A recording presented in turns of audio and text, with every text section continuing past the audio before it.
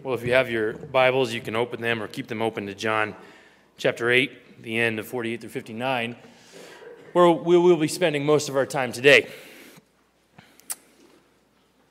Well, we've all been there, haven't we? We've all been in an argument where it's coming to the end. We start to realize we're losing. We start to look at the argument and we go, I'm pretty sure they've got me. Now, if you've never been there, kudos, good for you. Jackson, good job, buddy. Or you've never given birth to a daughter yet, good luck. But we've all been there, right? And what tends to happen for people when they get into an argument and they start to lose? What do they tend to do? I mean, what do we all tend to do, right? We tend to start reaching out for anything to try to win. We try to do anything possible. We start to throw insults. We start to throw reasons why they can't be trusted. Anything to write off or dismiss the person we're in an argument with. I mean, I'll give you an example. If you're in an argument with me over, let's say, the world's biggest debate, LeBron James versus Michael Jordan, who's the greatest of all time? You could easily say, wait a minute, Andrew. Aren't you from Ohio? Aren't you already a little biased? Aren't you already a little brainwashed? Isn't your claim to fame that your high school played against him and lost by 60? Isn't that your claim? Right? Or maybe the sports argument isn't there for you. Think back just to COVID, where we would hear people make arguments for masks or not for masks, and you start to try to write them off by saying, don't they just listen to CNN? Don't they just listen to Fox? Aren't they from a blue state or a red state? We do that, don't we? We do that when we're in an argument and we feel like we're starting to lose grasp of the argument. We start to figure out any way to write those people off, especially when what we're arguing over is so important to us, can impact our lives, can change everything about us. We will start throwing out anything possible to explain away why we shouldn't listen to them, why they have no authority over us, or they shouldn't have any authority over anyone else. In our text today, that is exactly what the Jews are doing to Jesus. The Jews are coming, you got to remember, these are Jews who said they believed in verse 31. There's some of them are Pharisees who start believing what Jesus said. They're coming to Jesus and they're starting to try to explain him away. They're going to ask a pretty pointed question, but Jesus is going to answer the question behind the question. And it's a question that not only the Jews are having to ask at this time, but it's a question all of us have to ask. It's a question that the whole world has to ask and has to get an answer to. It's the question of, who are you, Jesus? Explain yourself. Who are you? And that's exactly what the Jews are looking for. They're looking for him to explain himself. They're wanting him to explain, how can you teach this way? How can you teach with so much authority? How are you doing all these miraculous things? Explain yourself, Jesus. Who are you? And look at how they ask the question. Look at verse 48 with me. It says, the Jews answered him, are we not right in saying that you are a Samaritan and have a demon? The first two things they attack in their question is his ethnicity and his divinity. They attack his ethnicity and his divinity. Why do they start with his ethnicity? Well, you got to look back. The Samaritans are enemies with the Jews.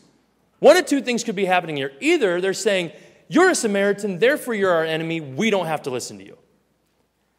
Or they're saying, you're a Jew who has gone astray and apostate, and you're as equal to a Samaritan to us, therefore we don't have to listen to you. And neither does anyone else who's a Jew. You see, the Samaritans had the Old Testament. They had teachings. They could have been educated on some of this stuff, but the Jews strongly disagree with them on a lot of things, and they were hostile towards each other. And if you're a Samaritan, Jesus, we don't have to listen to you. But not only do they don't stop there. They go, not only are we right in saying you're a Samaritan, but you're a demon-possessed Samaritan. And if you're a demon-possessed Samaritan, therefore you're spiritually unclean, and even more so, we don't have to listen to you. These two things would explain exactly why Jesus is able to teach the way he does. And not only teach the way he does, this would explain exactly why he's doing the healings he's doing. Now, it doesn't line up with his teaching, and doesn't line up with the way he's healing and all those things, but they'll work through that later by calling him delusional. But this is what they've done. They've started to kind of believe in him. They've come to him, they're working through these arguments with him, and now they're trying to write him off. They're saying, look, you can teach because you're a Samaritan. You've got some insights because you're a Samaritan. Therefore, we don't really have to listen to your teachings. Oh, and you can heal because you know what? You just got a demon. That's why. And it's trying to brainwash us, get us away from really worshiping the true God. We don't have to listen to you.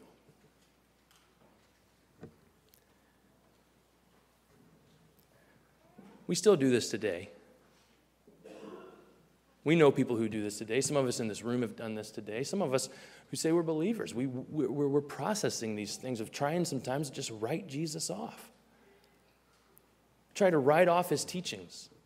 Why don't we have to listen to Jesus? Well, because it's out of touch. Teaching's 2,000 some odd years old. Why would we listen to that? I mean, maybe you say, oh, Jesus was a good teacher, but to say he's God? I don't know if he's really God. You know, I think Jesus was a good moral example, but to say he rose from the grave, that's a stretch. Teaching's okay, but divinity not there. Or, I don't want his teaching or his divinity. Or you can say, you know what? Jesus might have been a real historical figure, but the writers of the New Testament, you know, they had an agenda. They weren't, you know, what they said. And then the Western religion, it's taken it even further. You can't trust it. People today, we are still trying to explain away Jesus. But here's the question we have to ask. What if you were actually there? What if you were there? Could you use those same arguments? Those arguments might work for some people 2,000 years later, but what if you were there staring Jesus in the face? Could you say he's out of touch? Well, you couldn't because a bunch of people are following him.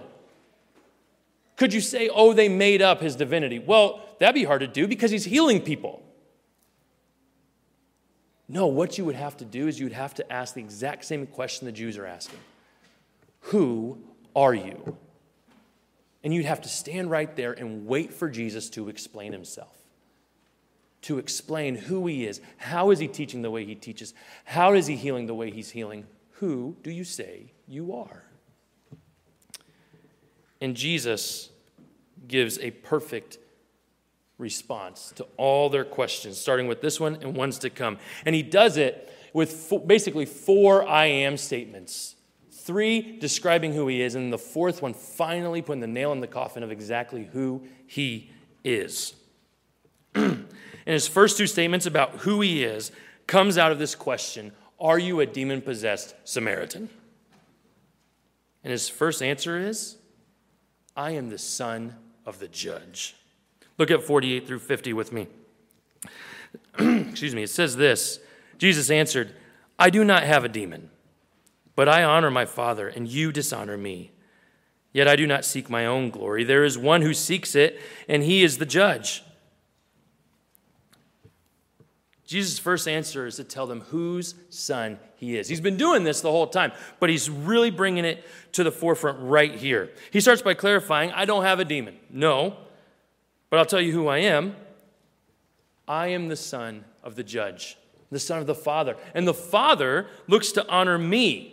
But what you've done is you've actually dishonored me. Which he's been telling them that, listen, I am the Son of the Father, and I've been trying to glorify him, and he glorifies me. But he takes it a step further here. He says, not only do I look to glorify him, but there is one who looks to glorify me. And you know who that is? He's the judge. He's your judge. This wouldn't have been new to them. No, they've been familiar with a judgment to come. But they've never thought that they'd be face to face with the son of the judge.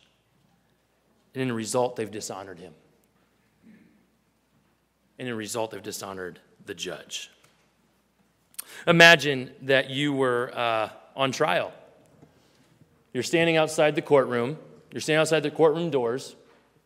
You're working through your testimony. You're looking through it. This sounds good. This looks good. Okay. All right, I think I can win over the judge here. I think I got it.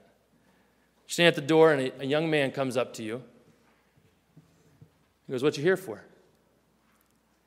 You start saying, "Well, I'm on trial." "You want to tell me your testimony? You want to tell me?" "I guess." You start telling the young man, and he starts asking questions. You start saying, "Hey, mate, what if you said this way or did this way or said that?" You start going, "Who the heck are you, man?" You start getting frustrated by what he's saying, and he's saying some good, helpful things, but you don't want to hear it. You think your testimony is good enough. You get so frustrated that you start throwing some insults. You might even want to fight the guy. Before you do that, the court doors open. You walk in and you say, "Your Honor." And he walks in and says, "Good morning, Father." Your jaw drops. You're shocked. That's the son of the... Wait a minute. What? That's a powerful judge. I just insulted son. Jesus' point is, I'm the son of the one you will be judged by.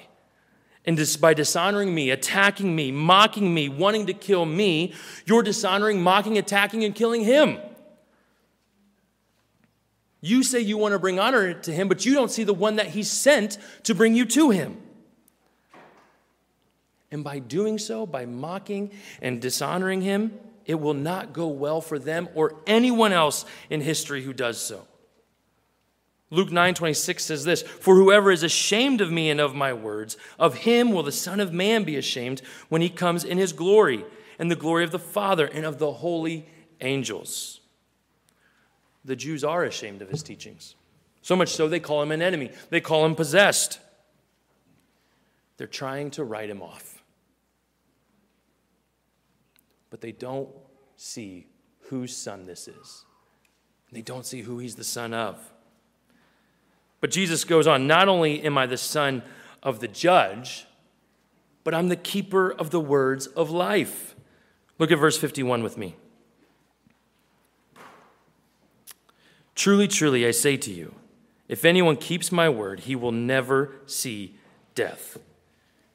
Jesus says, not only am I the son of the judge of the universe, I'm the keeper of eternal life. And the way that you are to receive eternal life is through my word. Through my words, keeping them, receiving them. So what does this mean? What does this mean when he says this? Well, first, we really have to understand what those words truly, truly are doing here. They're really powerful. They actually mean amen, amen. And that idea is this is sure, this is secure, this is finished, this will last. This is true, what's about to be said. But there's also an interesting part about where they're placed. Throughout the New Testament, truly, truly, or amen, or truthfully I say, that's used a lot through the New Testament. But if it's at the end of a sentence, it's usually man saying something about God. But if it's at the beginning, it's God saying something about himself. God is saying something about the words of Jesus Christ here. That his words are the words of life. And if you receive them, you will have life. Jesus has been saying this all throughout John with truly, truly. And he'll continue to say it past this section. John 5:24. "Truly, truly, I say to you, whoever hears my word and believes him who sent me has eternal life. He does not come into judgment, but has passed from death to life." John 6:53. "Truly, truly, I say to you, Unless you eat of the flesh of the Son of Man and drink his blood, you have no life in you. John 8:34, truly, truly, I say to you, everyone who practices sin is a slave to sin and will die in that sin. John 10:7, truly, truly, I say to you, I am the door of the sheep. I am the door. If anyone enters by me, he will be saved and will go in and out and find pasture. Jesus is making a divinely authoritative statement about himself. He's saying, I don't have a demon. Rather, I have the words of life. Better yet, as John points out, he is the word of life. And if you want to stand before the judge with confidence, you better receive his words. Cling to him. Enter life, enter salvation through him. Consume him, as he says. That is the only hope against the judge's good and righteous judgment. Problem is the Jews can't hear it. They don't hear it. They don't want to hear it. They can't hear that Jesus is the Son of the Father, the judge, the one who's seeking Christ's glory. And they can't believe that he's the keeper of eternal life. Rather, they're not listening for truth. They're not seeking that in arguing with them. No, what they're looking for is ammunition. Listen to how they respond to Jesus' claim in 52 through 53. It says this, the Jews said to him, now we know that you have a demon. Abraham died, as did the prophets. Yet you say, if anyone keeps my word, he will never taste death. Are you greater than our father Abraham, who died, and the prophets died?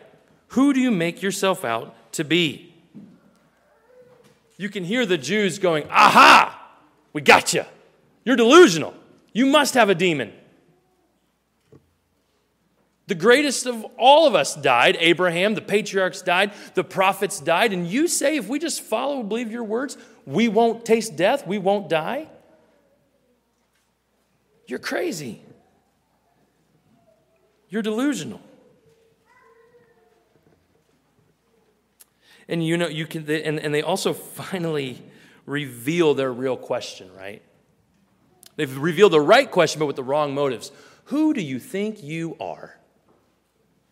Who do you think you are? What gives you the right?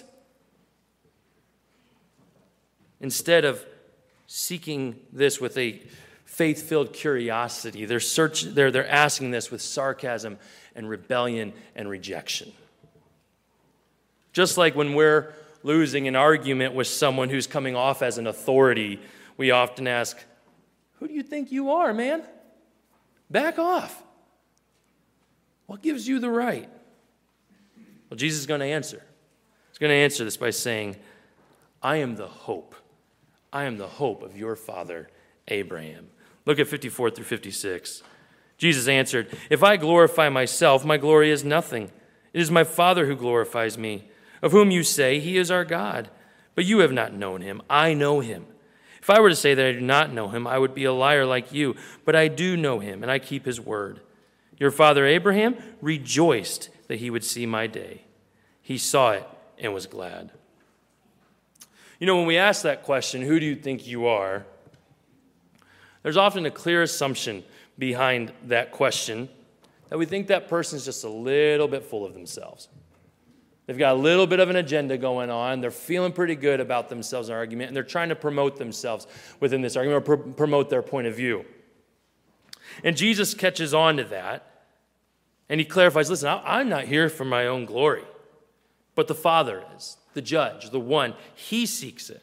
There is one who seeks it, whom you say you're a child of. Basically saying if you said you were a child of, you would see who I am, and you would receive me. You would receive my words. Because if you did know him, you would want to follow me. But Jesus clarifies, I do know the Father. If I would say I don't know the Father like you're looking for, I'd be lying.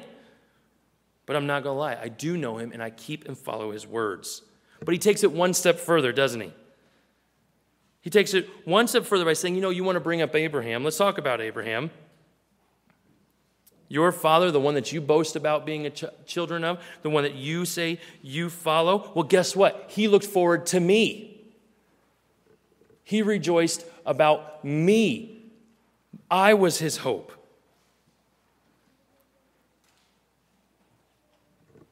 I am not only his hope, but I was the hope of Israel. I'm the hope of the world.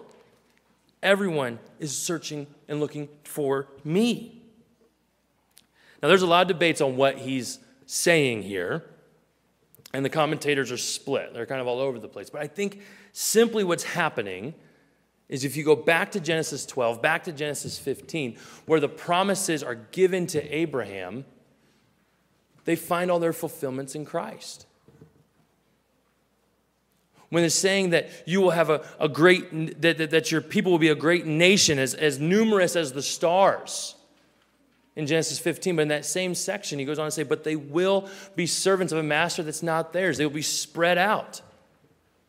There has to be a Messiah that comes and saves them. You can even go to where he's going to sacrifice his son. And God says, stop, and he provides the ram. He knew that God was going to provide a Savior. And Abraham rejoiced at that. Rejoiced at seeing that will take place. So who does Jesus think he is? He thinks he's Abraham's hope. That he's Israel's hope. That he is the hope to the world, and he will be the blessing to all the nations, to the world. But again, the Jews don't listen. They don't have ears ready and hearts open. No, rather, again, they're just seeking ammunition. They're just looking for ways to write off and dismiss Jesus.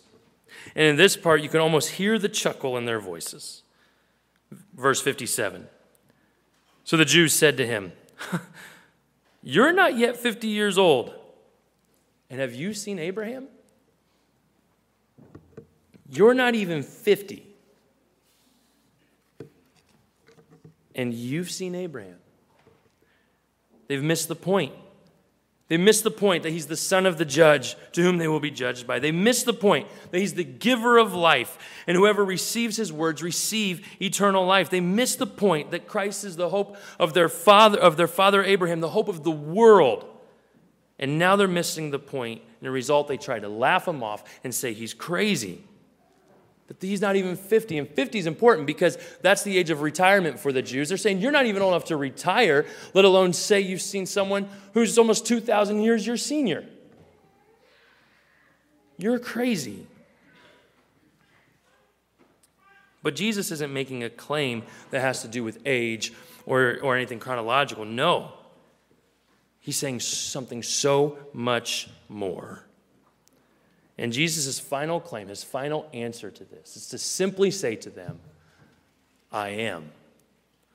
Look at 58 through 59 with me.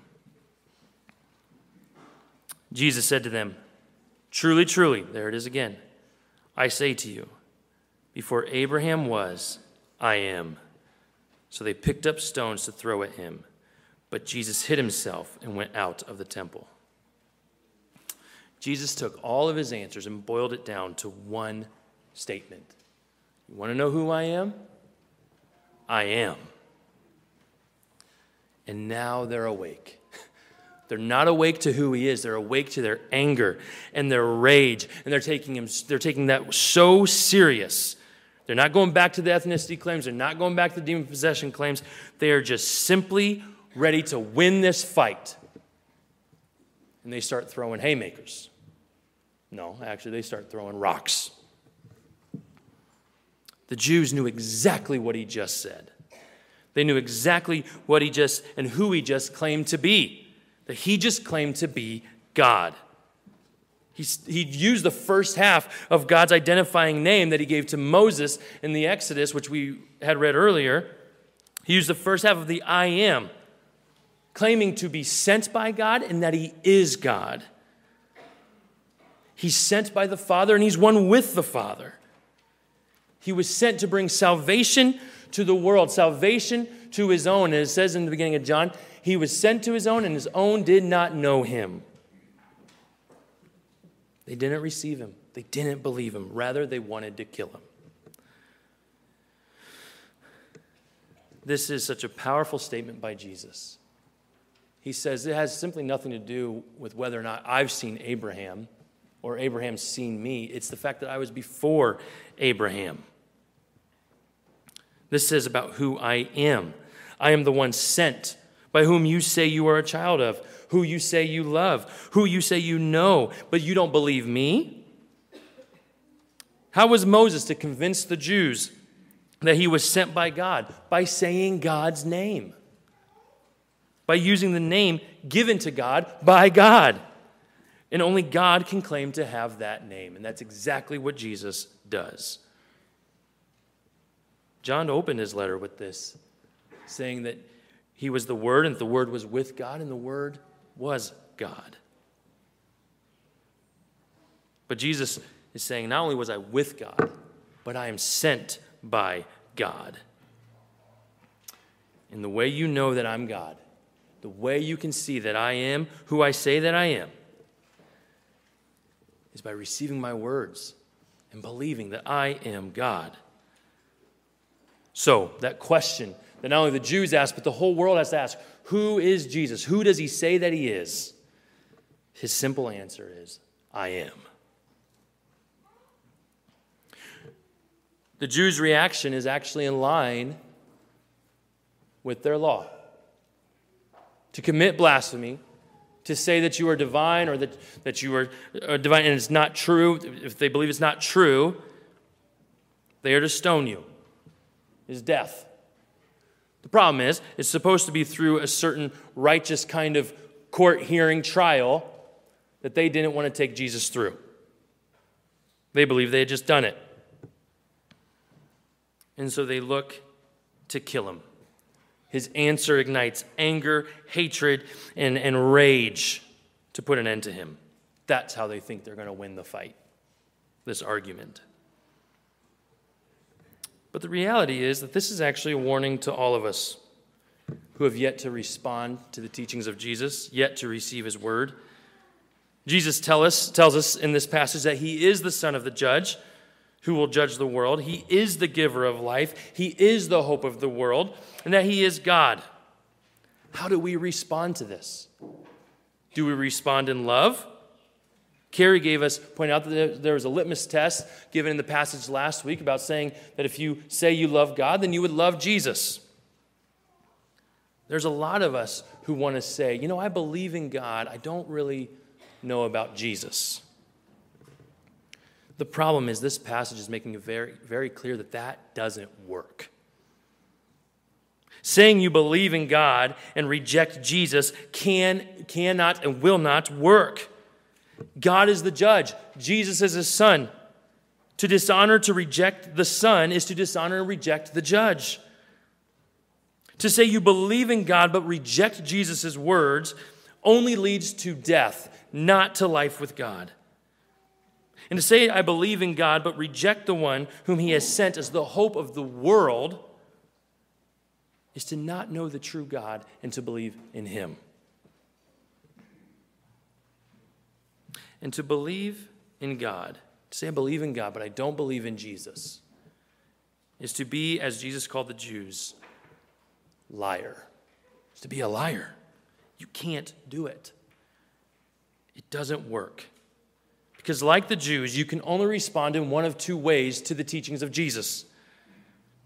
You will either want to keep his words and follow him, or more simply put, love him, or you will find every way to write him off, every way to see him put to death in your life. You will reject him long enough until he is dead to you, until he disappears to you. You see, in this passage, there are two subtle things happening. There is an invitation and there's a warning.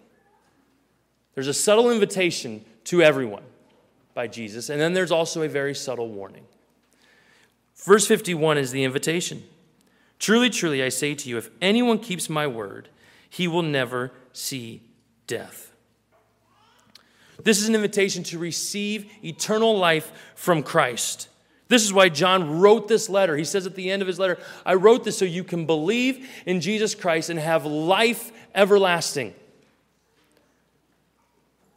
This is why God sent Jesus, so that whoever believes in him shall not perish, but have everlasting life. This is the invitation. This is the hope, to receive his teachings, to receive Christ himself for salvation. Don't wait. Do not wait. Because that is the subtle warning to those who say, I'll wait, I'll hold off. Not yet. It's at the end of this passage. Verse 59. So they picked up stones to throw at him, but Jesus hid himself and went out of the temple. This is an allusion to Ezekiel 10, where the glory of God is leaving the temple, leaving the city because of the sinful rebellion and rejection of Israel to him. And that leaving in Ezekiel 10 is actually a gradual leaving. He's gradually leaving because he's given him every opportunity to receive him and to repent and return to him. Just like Jesus is giving them every opportunity in this argument to turn to him, to repent and believe and receive his words. But what happened? Due to the Jews' rejection of Jesus, they couldn't see him. You see, when we read this word, when we read this sentence, we almost see it as like almost at least for me, almost like a cowardice kind of hiding. Jesus hid? Like what? What? But the Greek makes it clear that it's not that he hid, but he became hidden to them. They couldn't see him. Through their rejection, through their dismissal, through them trying to write him away, they gradually became blind to who he is. That's the warning. Putting him off, he might just let you become blind to him. In their rejection of him, they did kill him. They did murder him. They dishonored him to the point of hanging him on a tree, which the Old Testament teaches is a curse. They cursed him, sentencing him to a wrongful death, a criminal's death. But the irony in all this is that that's exactly what we all needed.